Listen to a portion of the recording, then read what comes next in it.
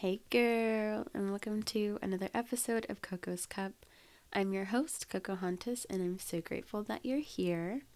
This comes out on February 16th, which is the week of Valentines, and if you don't know, my favorite holiday, thank you. But it's also my best friend's birthday, so happiest of birthdays to you, Nami. I love you very much, and I hope to see you soon. On the topic of love, I just wanted to share, you know, there is so much to love, and I think that my life is a season of love. Yes. And this isn't necessarily limited to romantic love. I'm talking about familial, platonic, self love, because self love is the most important kind of love. I also wanted to mention the five love languages, if you've ever heard of it. It was created by Dr. Gary Chapman, and it talks about ways that people can receive and also give love. And those five love languages are words of affirmation, acts of service, receiving gifts, quality time, and physical touch. Words of affirmation talks about, verbal compliments, praise, appreciation, encouragement. And I think that all of the love languages are modified, whether it's familial or relationships that are, romantic, and then platonic as well. Acts of service talks about thoughtful gestures, things to make your partner's life easier. So that could just be cooking for them or cleaning their car, taking it for a car wash. Gift giving, I think there's a common misconception where people think that you're materialistic for having gift giving as your love language, but I beg to differ. I think that gift giving as a love language can really be small acts. It can be small tokens of appreciation. It can be that you went to the gas station and you saw her favorite chips, so you went to go get it for her. It doesn't have to be the most expensive purse or any of the sort, but it also is, sentiment and thoughtfulness, and it's really about the effort that's put behind the gift. Quality time talks about undivided attention, meaningful moments that you can spend, just leisure with your partners, with your friends, without it being interrupted. And then physical touch is pretty self-explanatory. It's just, to feel connected, so love and affection. And because self-love is the most important love, I wanted to share some things that I thought of where you're able to showcase the five love languages towards yourself. So affirmations and journaling can be ways that you're showcasing words of affirmation. When I talk about affirmations, that doesn't necessarily mean things that you're writing down, but it can be things that you're telling yourself in the mirror, or if you're just talking to yourself while you're doing your makeup. Oh, I look so pretty. I love how that looks on me. I love this shade, etc., etc. And then acts of service. This could be cooking for yourself, making a relaxing bath.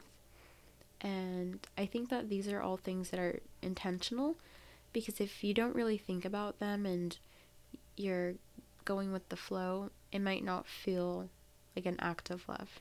You know what I mean? And then for giving gifts or receiving gifts, it could be getting yourself flowers, getting yourself that makeup that you've been wanting, buying yourself a book.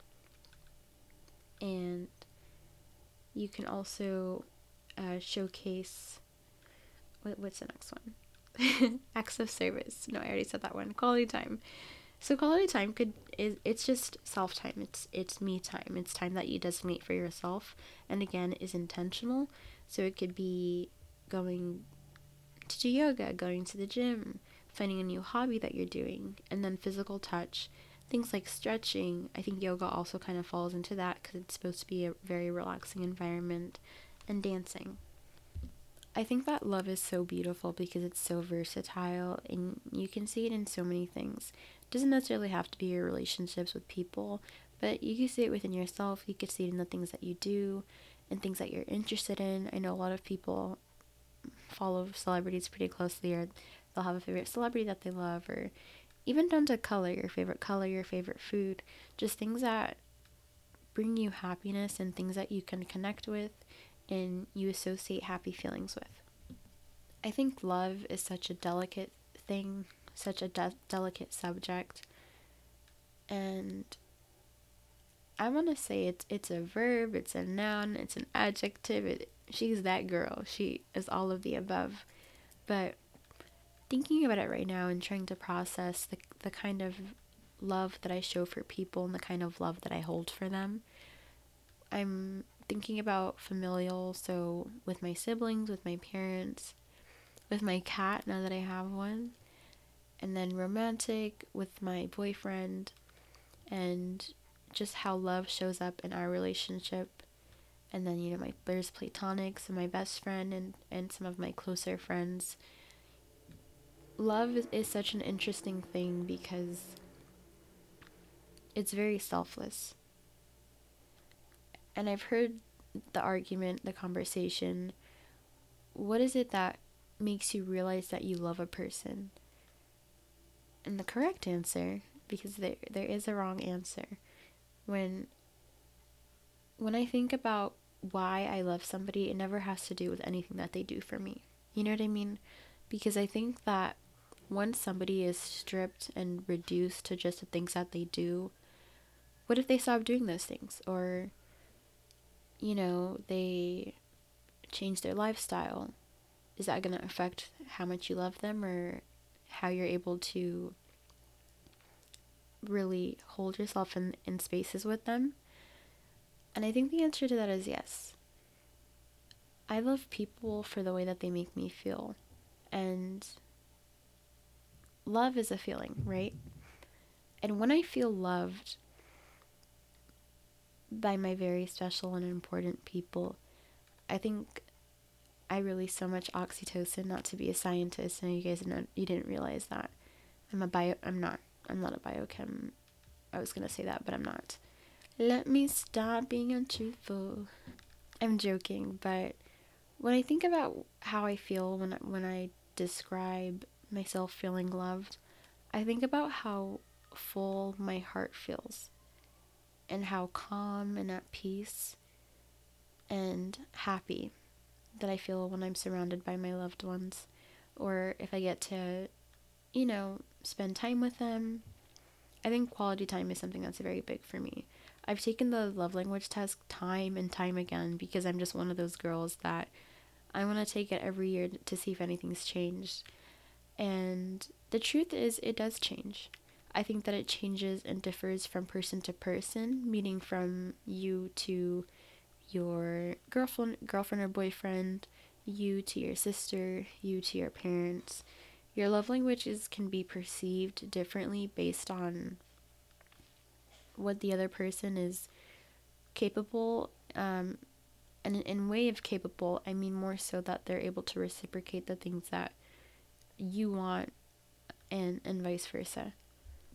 I'm reflecting on how I used to feel about affection and how I would perceive it and insert myself in those kind of situations, and I thought it would be interesting to really process it out loud. So I'm going to share those thoughts with you.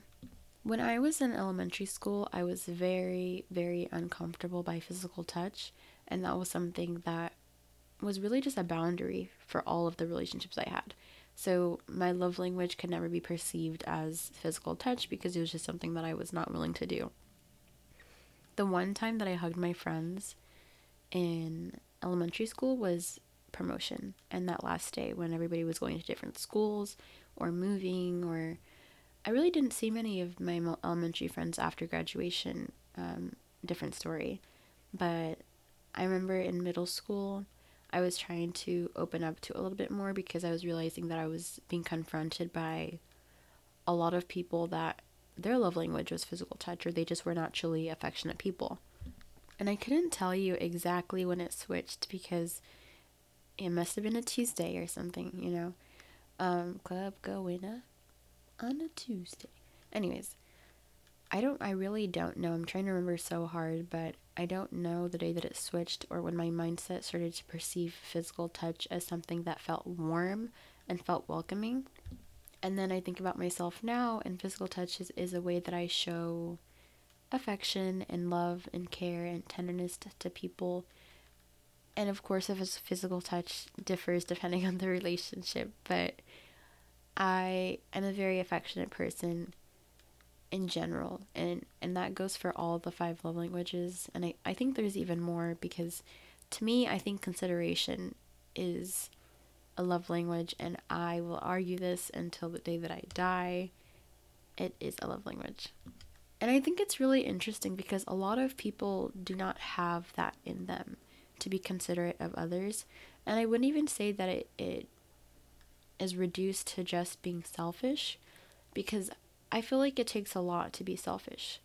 Or you've just come across a person who's so tired of trying that they only really care about themselves. And of course, that's a different story. But I'm talking about people that are close to you, and maybe you misread the relationship and you thought that this is something that they wouldn't do. But I'm somebody that I get offended when someone does something to hurt me, because in my head I'm processing it like, I would never do that to you. So it doesn't make sense that you did it to me, and now it hurts more because I know that I wouldn't do that to you. And that has a lot to do with consideration, right? Being considerate of other people. I have a very, very special guest who I'm going to be asking some questions, so we're going to get started. Pregunta número uno. What do you think about when I say love? I'm gonna be completely honest. Like the very, very first thing that just popped in my mind was you. Oh. But love. I think with you saying love, I think love for us goes deeper than just romantics. You know, I think that we have genuine love for each other's person, each other's success, each other's lows in life. You know, like we have genuine care for one another, other than being romantically involved. And so, I believe that. Is that necessary? Yes, I had to clear my throat. I'm sorry. I had to clear it. You want me to restart? Damn. Okay, the second question is, what was the moment that you realized you loved me? I think it would have to be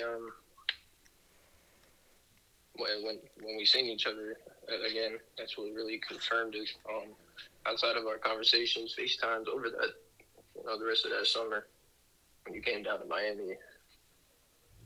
Just when I was visiting my brother, you came out to see me for as long as he was there, and I think we had a really good time. And I was like, I would love to have this time for the rest of my life. Like I don't. Mm-hmm. This is the time I want for the rest of my life. That's so cute. Third and final question. Is this how you envision our love story to be written? Is this, you mean in like how it is right now? Uh-huh. No. I do not. And I think that's the beauty that I'm finding in our love, is that I don't, sorry. See, I have to clear my throat again, I have to. It gets caught up, okay? Okay. Is this a problem? Keep going. I tried doing it quieter. Is this how you envisioned our love story to be written? You're saying that with like a half-laugh smile. I hear it through the phone. Okay, third question. Is this how you envision our love story to be written? Is this meaning like today, like right now? Yes.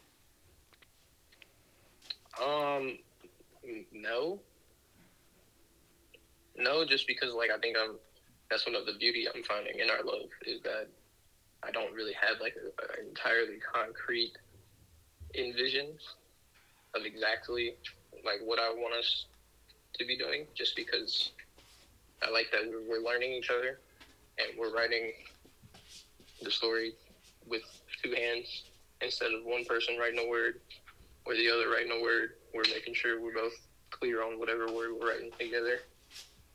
And I think that is enough for me to not have a concrete envision.